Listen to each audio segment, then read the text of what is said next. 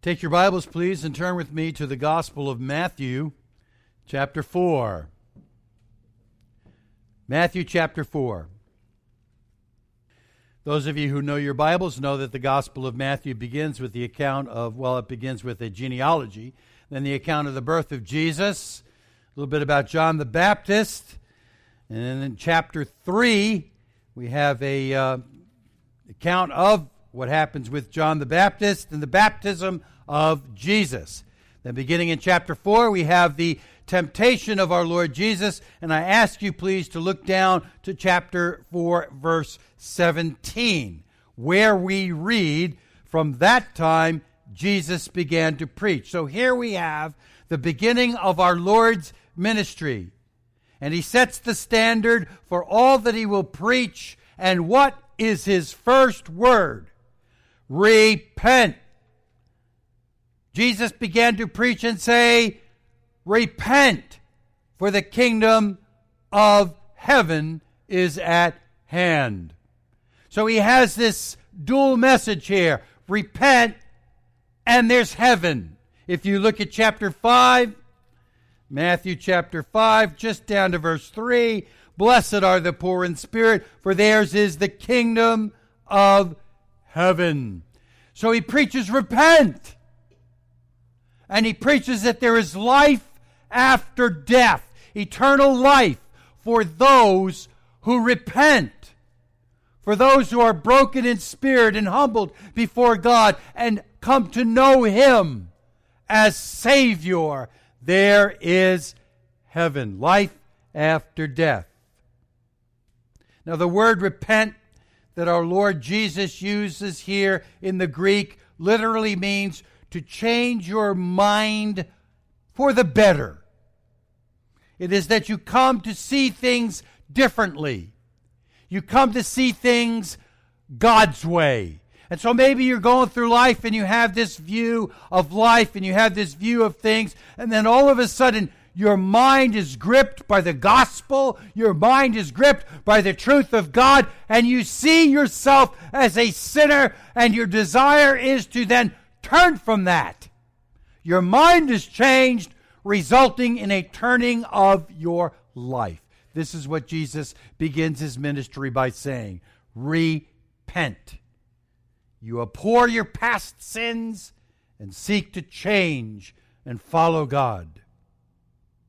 People, if you know your Bibles, you know that Jesus is the promised Messiah. Right? Jesus is the promised Messiah from the Old Testament. Who is the promised Messiah to be? The promised Messiah was to be, if you remember your Christmas hymns, and the Messiah, and those passages from Isaiah, he is to be God incarnate. A virgin shall give birth to a son, and he will be God with us. So Jesus is God incarnate. The Messiah was to be God with men, God with us. So, if Jesus is indeed the promised Messiah, he is eternal God. God among men. He is the same God in the Old Testament who has now come to dwell with men. Yes, he is the second person of the Trinity, the Son. In the New Testament, we find God revealing himself, Father, Son, Holy Spirit. And here is the second person of the Trinity. But he is God. There is one God, three persons. And so Jesus, this promised Messiah who has come, is eternal God. Eternal God with us. The same God of the Old Testament has now come to dwell with men in the New Testament. So, if that is the case, if this is the same God, we ought to find what he does and what he says, what he declares in his teaching, in his preaching, to be consistent with what we would find the Old Testament revealing God to be. You understand what I'm saying? If the Old Testament reveals God like this, and Jesus is God in the New Testament, God incarnate, he will not do anything that is inconsistent with the God already revealed in the Old Testament. The God revealed in the Old Testament who then promises to one day come and be Messiah. He is the same God, and what he says and does ought to be the same as the God who promises in the Old Testament. Let's see if that's the case. We're engaged in a study on the fundamentals of forgiveness. What God has done and what God will do even in your life to forgive you, to forgive men. His saving work, his atoning work, his forgiving work that takes place even today in the hearts of men and women as he saves them by his grace. The fundamentals of forgiveness. We saw in the first area that we called the essence of forgiveness, that which needs to be forgiven, and that is our sin. And we're all sinners. We all come into this world in need of forgiveness. And we've gone on from there to our second broad area, which we've called the existence of forgiveness. And we're beginning to look at what God promises. And then we will look at what he does. But so far, we've only been seeing under the first subheading the alacrity of God. That is, his eagerness or willingness to forgive. And under that, we've only started with the God depicted in Scripture, because God today gets a bad rap from unbelievers and atheists and God-haters who blame him for being a cruel God, a mean God, an unloving and an uncaring God who is the cause of most of the wars and death in the history of the world. To that we say they are wrong. That is not how God displays himself or depicts himself in the Scriptures. And we have been looking at several texts which reveal what he is really like. Exciting texts, encouraging texts. And if I have been using this series on forgiveness merely as an excuse to preach on these texts, I hope you'll forgive me, because these are powerful texts in the Old Testament. We saw from Psalm 103 a picture of a God who pardons our iniquity. That he does not deal with us according to our sins, but puts them away from us as far as the east is from the west. From Psalm 130, we saw a declaration of the forgiveness of God, that he does not mark iniquities. Otherwise, we would not be able to stand. And then last Lord's Day, we saw from Isaiah chapter 1 the offer of God to cleanse us from all our sins. As we saw in the text that he lays out his case to the nation of Israel and to you and me. That we are all sinners and have sinned in many ways. And his case, as we said, was airtight.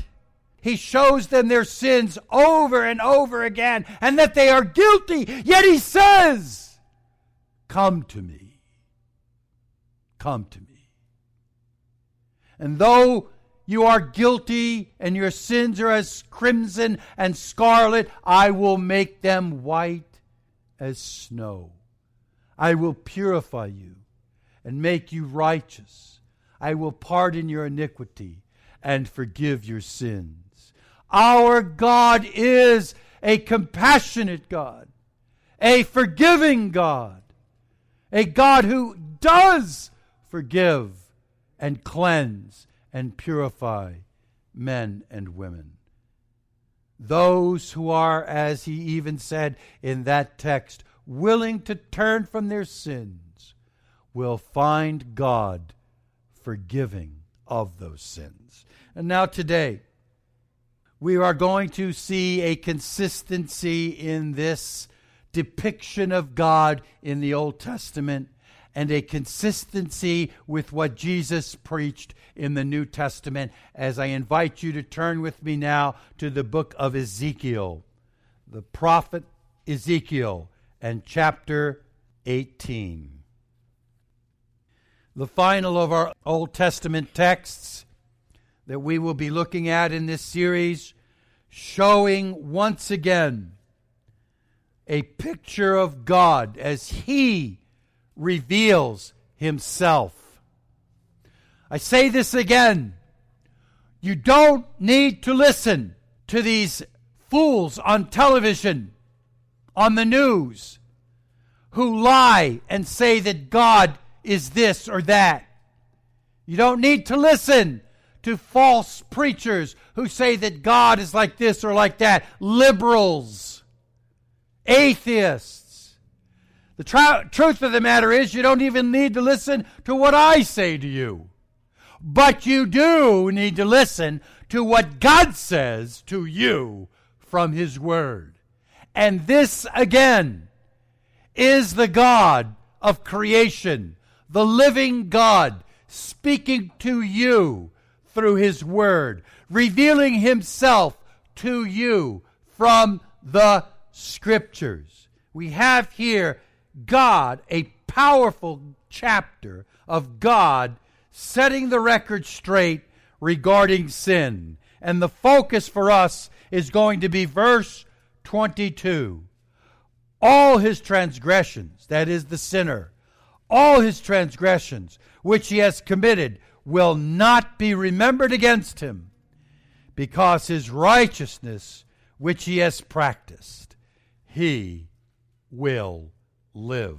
And so after having seen a picture of God who pardons our iniquities, a declaration of forgiveness from God, the offer of God to cleanse us from our sins, here we see the promise of life from the God who forgives sins. Now I want to stress as we begin this something that we say over and over again, that no one is saved by their works. It is not as though you can earn heaven.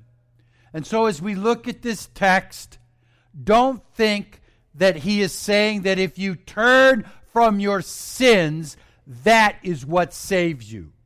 Because no one can turn and become perfectly obedient to God. It can't happen. It isn't possible. No one can suddenly become perfect. So he is not saying that because you repent, that is your salvation. That does not happen in Scripture. What he is talking about in this text, as we have seen over and over again, even as we saw in Isaiah last week, it is a matter of your heart. Is your heart right with God? Is your heart desirous to do the things of God? Has God so changed your heart or your mind? You know, we talk about, the Old Testament, I should say, the Scriptures often talks about the heart. But the heart is a muscle that pumps blood. And so you can change that to your mind. Is your mind right with God? Yes, your emotions, your heart. But is your mind right? Are you seeing things properly? Has the Word of God caused you to see yourself as a sinner and desirous to turn from that sin to follow God? That's what's being spoken of. The heart, the matter of the heart. There is no salvation by works. Not even in the Old Testament. No one was able to save themselves by keeping the law. No one is able to save themselves by works. It is a matter of the heart. Now, with that in mind, let's pick up a bit of the context here. You guys know what I'm talking about when I say the context? It's very important when you understand a scripture passage. You little ones need to learn this early. The context is what has already been said in the chapter prior to the verse. In other words, that which is around the verse, that which is being spoken of, where the verse comes from. Very seldom are there verses in the Bible that come without a context. You have to know what God is saying prior to this to understand what he's saying when you look at a verse. That's the context. So we want to pick up the context, and by that I want to ask you to look back to the beginning of chapter 18. So here, chapter 18, and we see beginning in verse 1. Then the word of the Lord came to me, saying, this again is the word of God. Heed what he says. And he says to the nation of Israel, what do you mean by using this proverb concerning the land of Israel, saying, the fathers eat the sour grapes, but the children's teeth are set on edge? You know what? That sounds kind of funny, doesn't it? The fathers eat the sour grapes, but the children's teeth are set on edge. Here's what is being spoken of. What it can also be translated is the father has sinned so that the son is then smitten. The father has sinned, but the son is smitten. In other words, the son is punished for the father's sins. The son is punished for the father's sins. Now, they taught this throughout much of their day, but God sets the record straight as he says in verse 3, as I live, declares the Lord God, you are surely not going to use this proverb in Israel anymore. Behold, all souls are mine. The soul of the Father as well as the soul of the Son is mine. And then he says this, the soul who sins will die. God is saying to the nation of Israel then, this great truth, that all the souls of men are his. All the souls are God. He created you. You know what this is? You are responsible. You are going to give account to God. We find this language even in the book of Hebrews. In Hebrews chapter 12, where the writer says that God is the Father of spirits, the Father of souls. He is the Father of souls. All souls are his. Your soul is not your own. God gave it to you. And when you die, your soul returns to God. He gave it to you. God breathed there in Genesis chapter 2. God formed man from the clay, the dust of the earth, and breathed into his nostrils the breath of life. You are created body and soul. God gave it to you. When you die, the body goes into the grave, but the soul that God gave you returns to God. All souls are mine, he says. That includes you. Even you little ones. Your soul belongs to God. And that means that you will give an account to God for your very soul. For your spiritual state. For the way you think. The way you talk. The way you live. Because your actions come from your soul, from your inner being, from your thoughts and your heart, as we've seen already. From your heart comes forth the issues of life. Your soul is going to have to give an account to God. Now, look again at the text. If you look here in verse 4, he says, all souls are mine. The soul of the Father as well as the soul of the Son is mine. And then he gives this great doctrine that we hold to as Christians.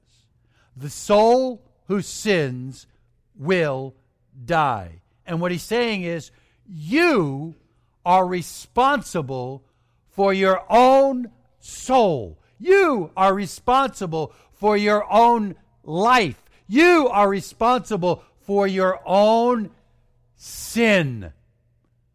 You can't blame your sin on your mother or father.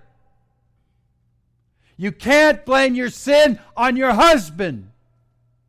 You can't blame your sin on your wife. You can't blame your sin on your school or on your church or on your pastor. Your sin is your sin.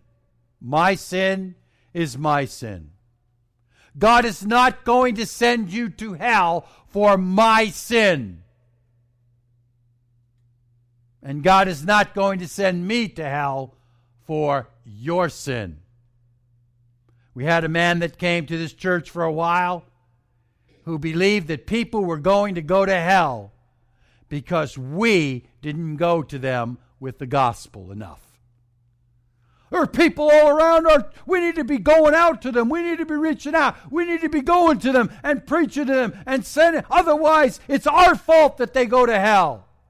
Yes, we do need to preach. Yes, we do need to bring the gospel to everyone as we are going according to the scriptures. We bring God's truth. But nobody is going to hell because of my sin. Nobody is going to hell because of the shortcomings of this church even. You go to hell because of your own sin. The soul that sins will die. It's nobody else's fault but your own. You give account to God for your soul and for your sin. And you sin because you want to sin. Not because your husband makes you. Not because your wife makes you. Not because your pastor makes you. Not because your brother made you or your sister made you. You sin because you want to sin. It's your sin. And you will give an account for your sin. You know, that was the first sin. Remember? Adam and Eve in the garden? And they sin and God comes to them. And Adam, what does he do? Well, the woman that you gave me, she made me do it. And Eve blames the serpent and God. They both blame God. It's your fault, God. If you didn't give me this wife, I would never have done it. It's your fault, God. This created serpent here made me do it. You cannot blame others, and you certainly cannot blame God. Your sin is your sin. And notice that he says that the soul that sins will die. That's not speaking just of physical death. Everyone dies physically, unless the Lord returns before you die. Everyone will die. Physical death is not the scope of what's being spoken of. He's speaking again of eternal death. Death that comes after you die is punishment eternally for your sin. The soul that sins will be punished through all eternity.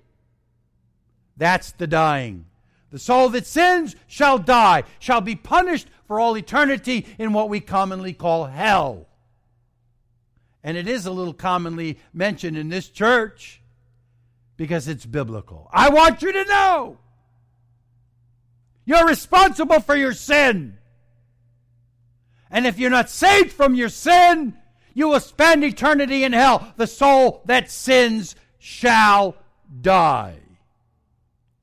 Now, in this text, God goes on to give several examples.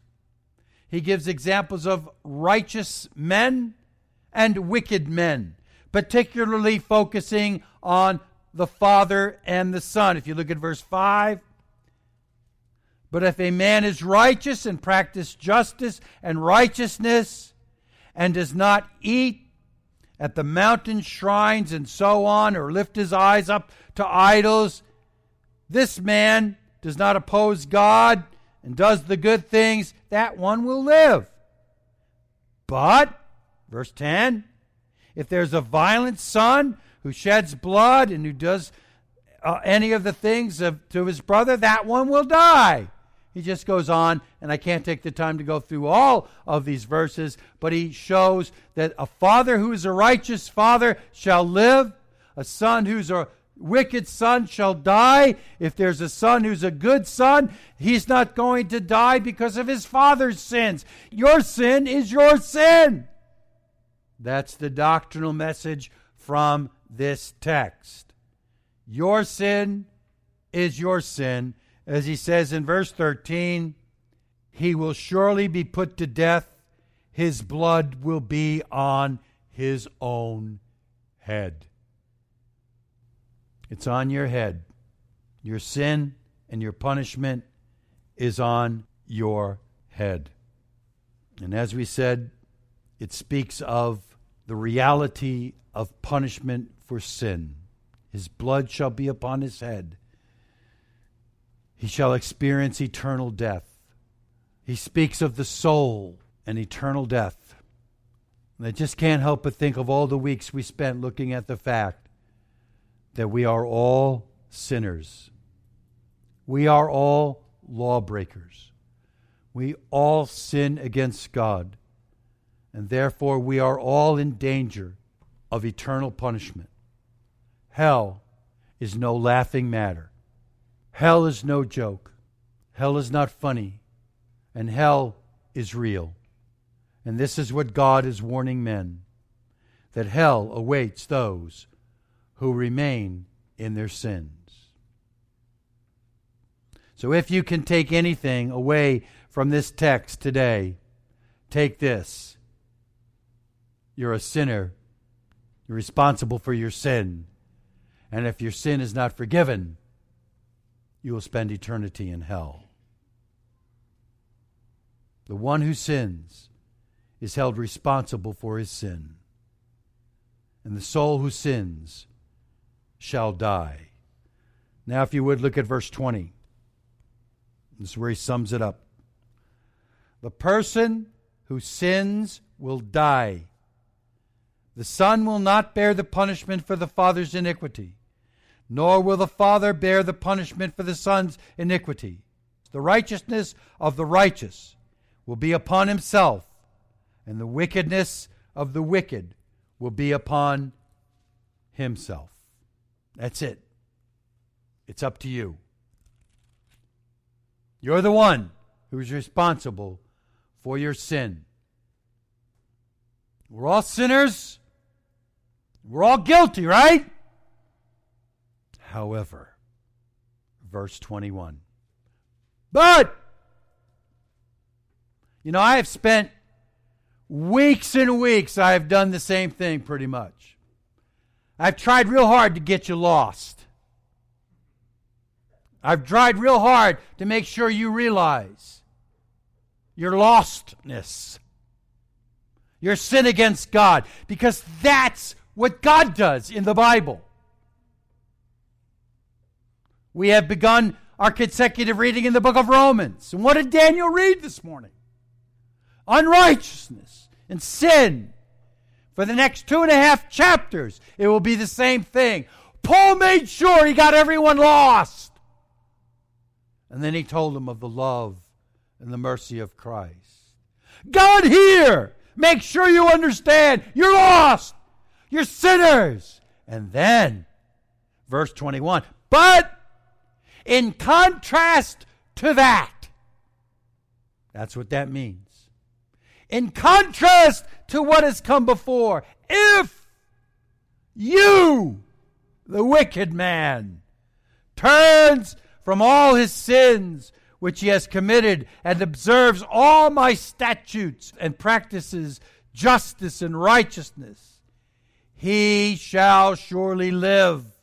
He shall not die. All his righteousness which he has committed will not be remembered against him. All his transgressions which he has committed will not be remembered against him. Because of his righteousness which he has practiced, he will live. I want to bring out 4 words, 4 points from these 2 verses. The first word is repentance.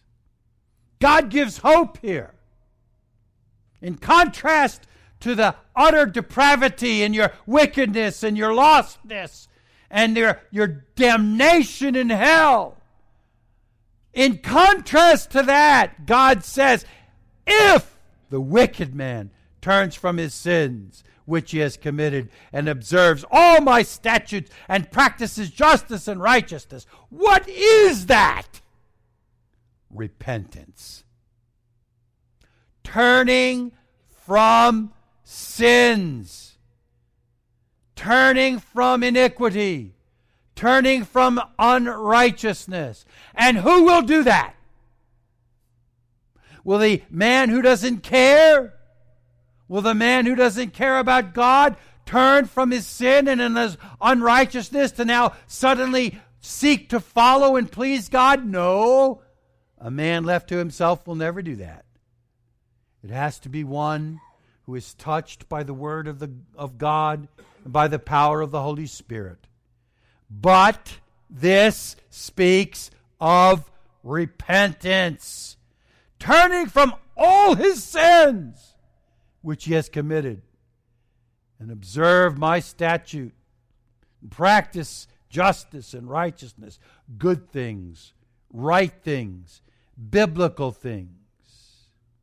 Progression is given here from being a wicked man who sees his sin before God, who understands that I have sinned before a holy God and I am unworthy.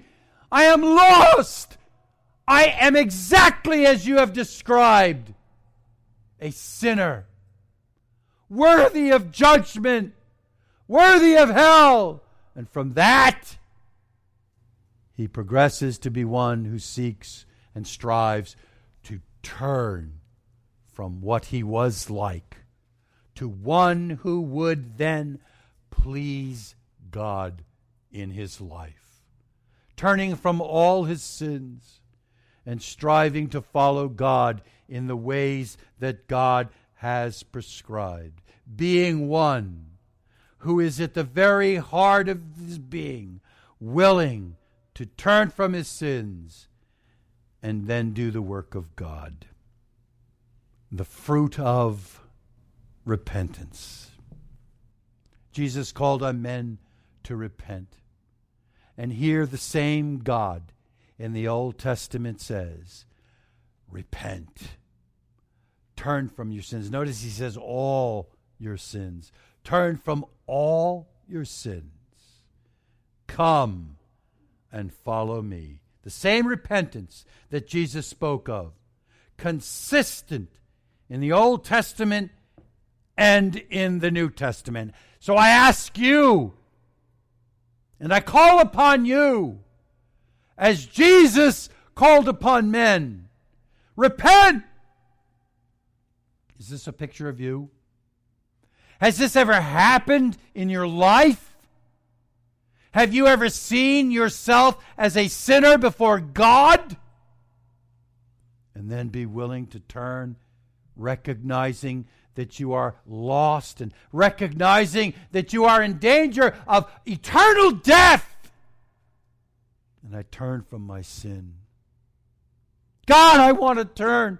I don't want to be lost.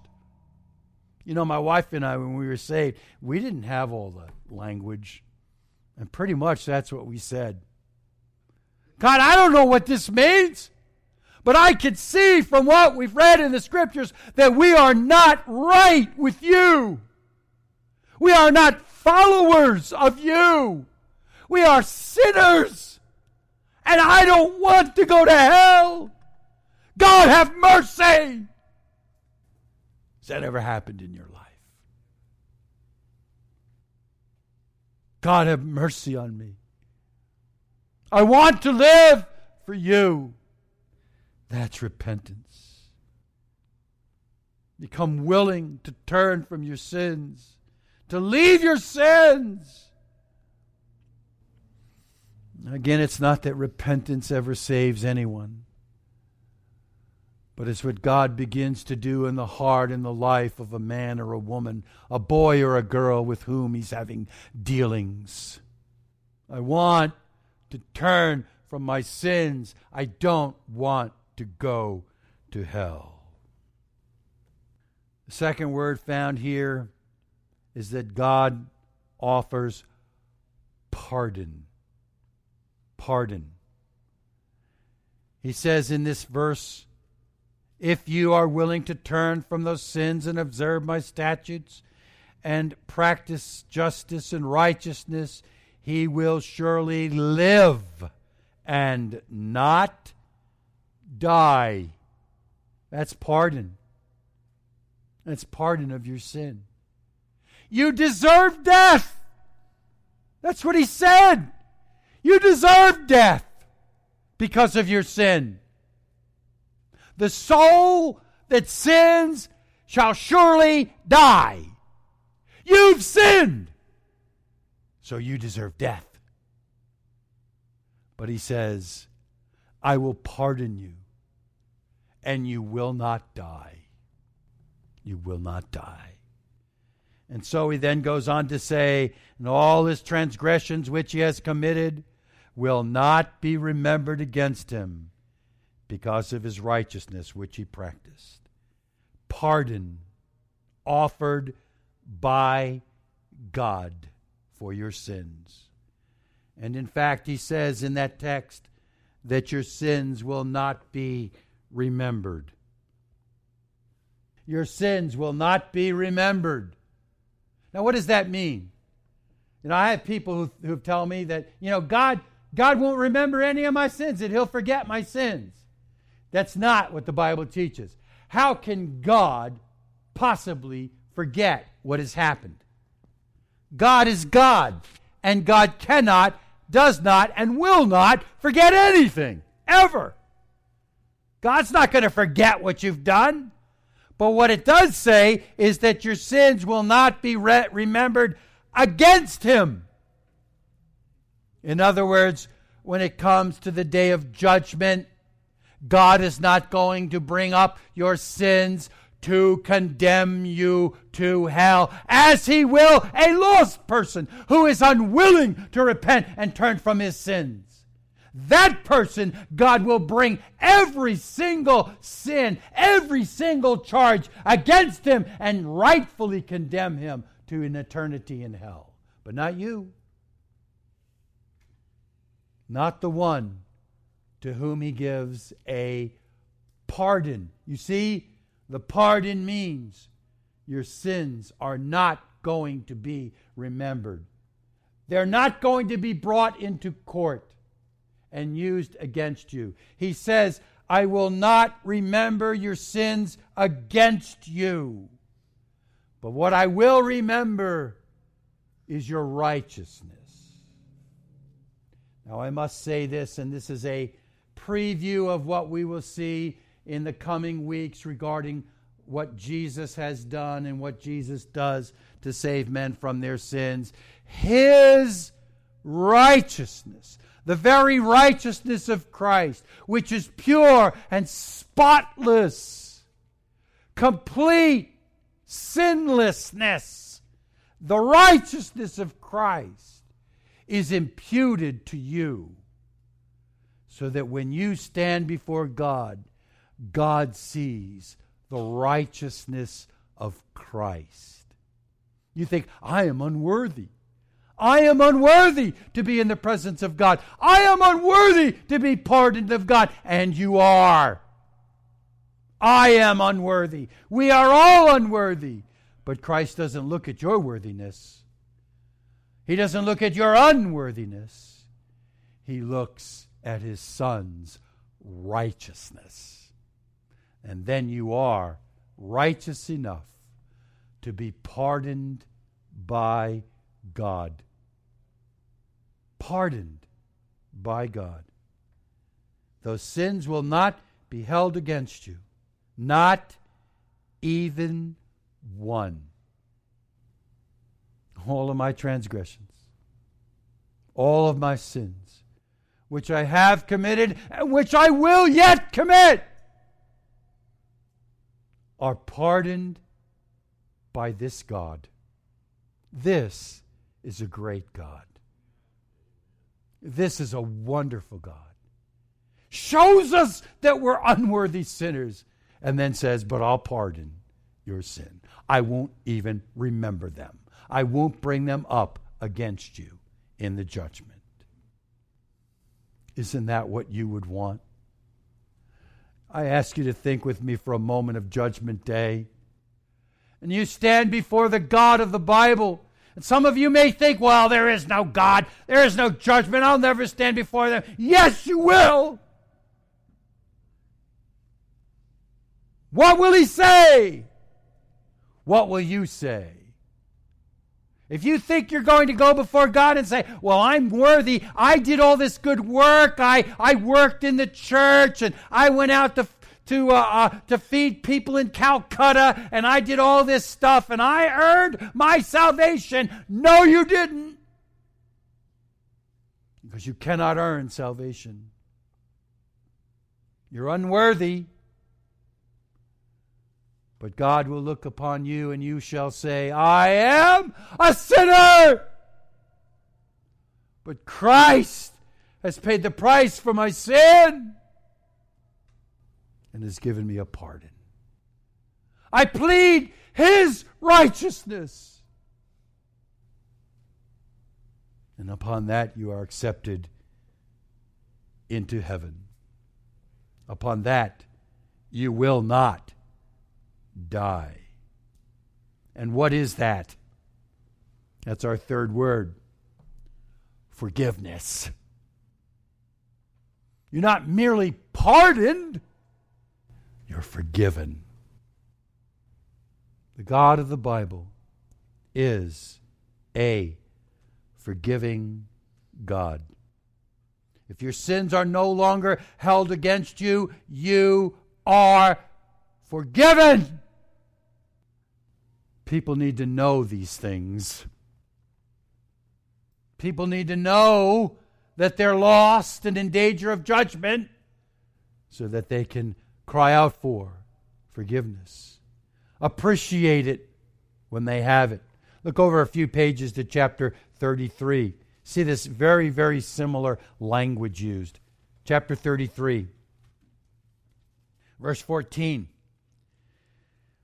But when I say to the wicked, you will surely die, and he turns from his sin and practices justice and righteousness, if a wicked man restores a pledge, pays back what he has taken by robbery, walks by the statutes which ensure life without committing iniquity, he shall surely live, he shall not die. None of his sins that he has committed will be remembered against him. He has practiced justice and righteousness. He shall surely live. Very same or very similar language. His sins will not be remembered against him, and he will not die. How is this possible? Well, look over just another couple of pages to chapter 36 in this very familiar passage, because this is what God does. To one who is a sinner that he draws to himself and deals with in his mercy, verse 26. Moreover, I will give to you a new heart and put a new spirit within you. I will remove the heart of stone from your flesh and give you a heart of flesh. First of all, what is somebody with a heart of stone? Dead. Dead. But he says, I will put into you a heart of flesh, a new heart within you, and I will remove the heart of stone from your flesh and give you a heart of flesh. But he says, I will give you a new heart and put within you a spirit, a new spirit. That's where that spirit of repentance comes from. A God who deals with you, changes your heart towards him. And as you were once an oblivious sinner, you now are having a heart that beats towards God. And you want to please God. That's the one that cries out to him for mercy, because he has put in a new heart. Look, if you would, please, to 2 Corinthians, taking this into, again, the New Testament. 2 Corinthians, chapter 5. This is a very, very popular text. Verse 16, therefore, from now on, we recognize no one according to the flesh, even though we have known Christ according to the flesh, yet now we know him this way no longer. Therefore, if anyone is in Christ, he is a new creature. The old things passed away. Behold, the new things have come. What are the old things? The sinful way of life. The sinful life. The unrighteousness and the wickedness. They pass away. But now new things have come. That's a life being led for God. A life being led to please the God of the Bible. Now go back to our text in Ezekiel. Ezekiel 18. The last word that I give to you, the first word was repentance. The second word was pardon. The third word was forgiveness. And now, I've said it many times already as we've looked at this text, the fourth word is life. It says at the end of verse 21, if he keeps my statutes and justice and righteousness, he shall surely live. He shall not die. All his transgressions which he committed will not be remembered against him, but because of his righteousness which he has practiced, he will live. Why would you not want life? Why would you not want eternal life?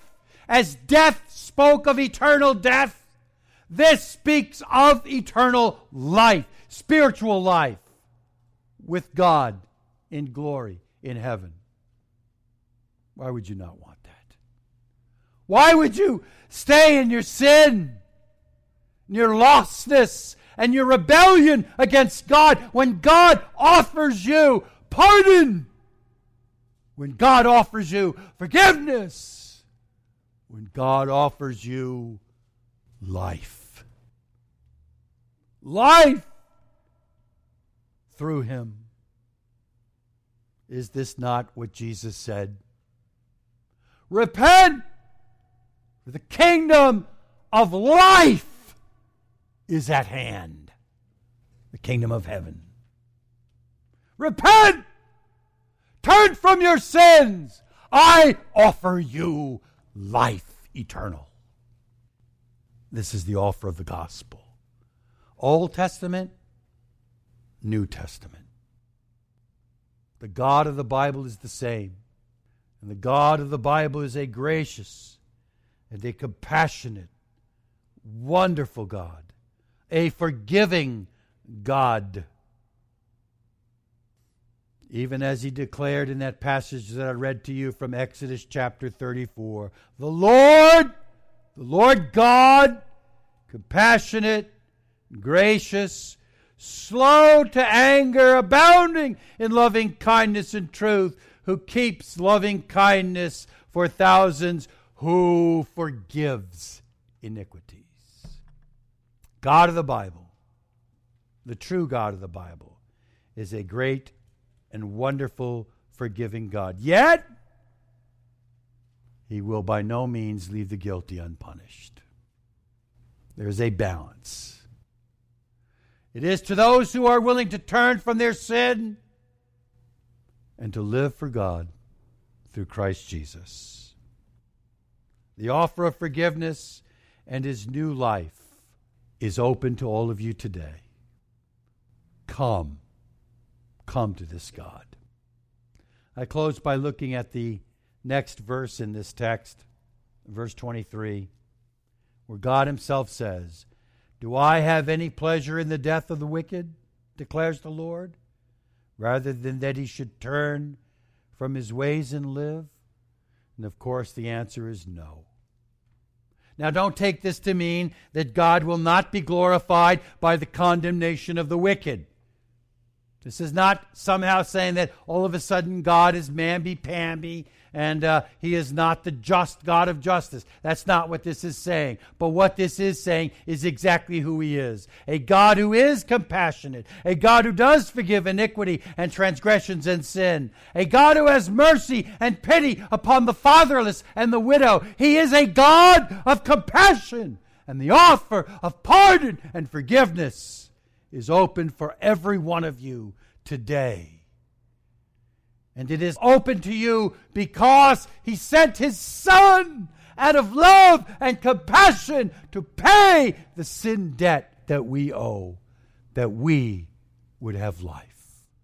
Oh, come, taste and see that the Lord, he is good. Call out to him for mercy while there is still time for mercy for you.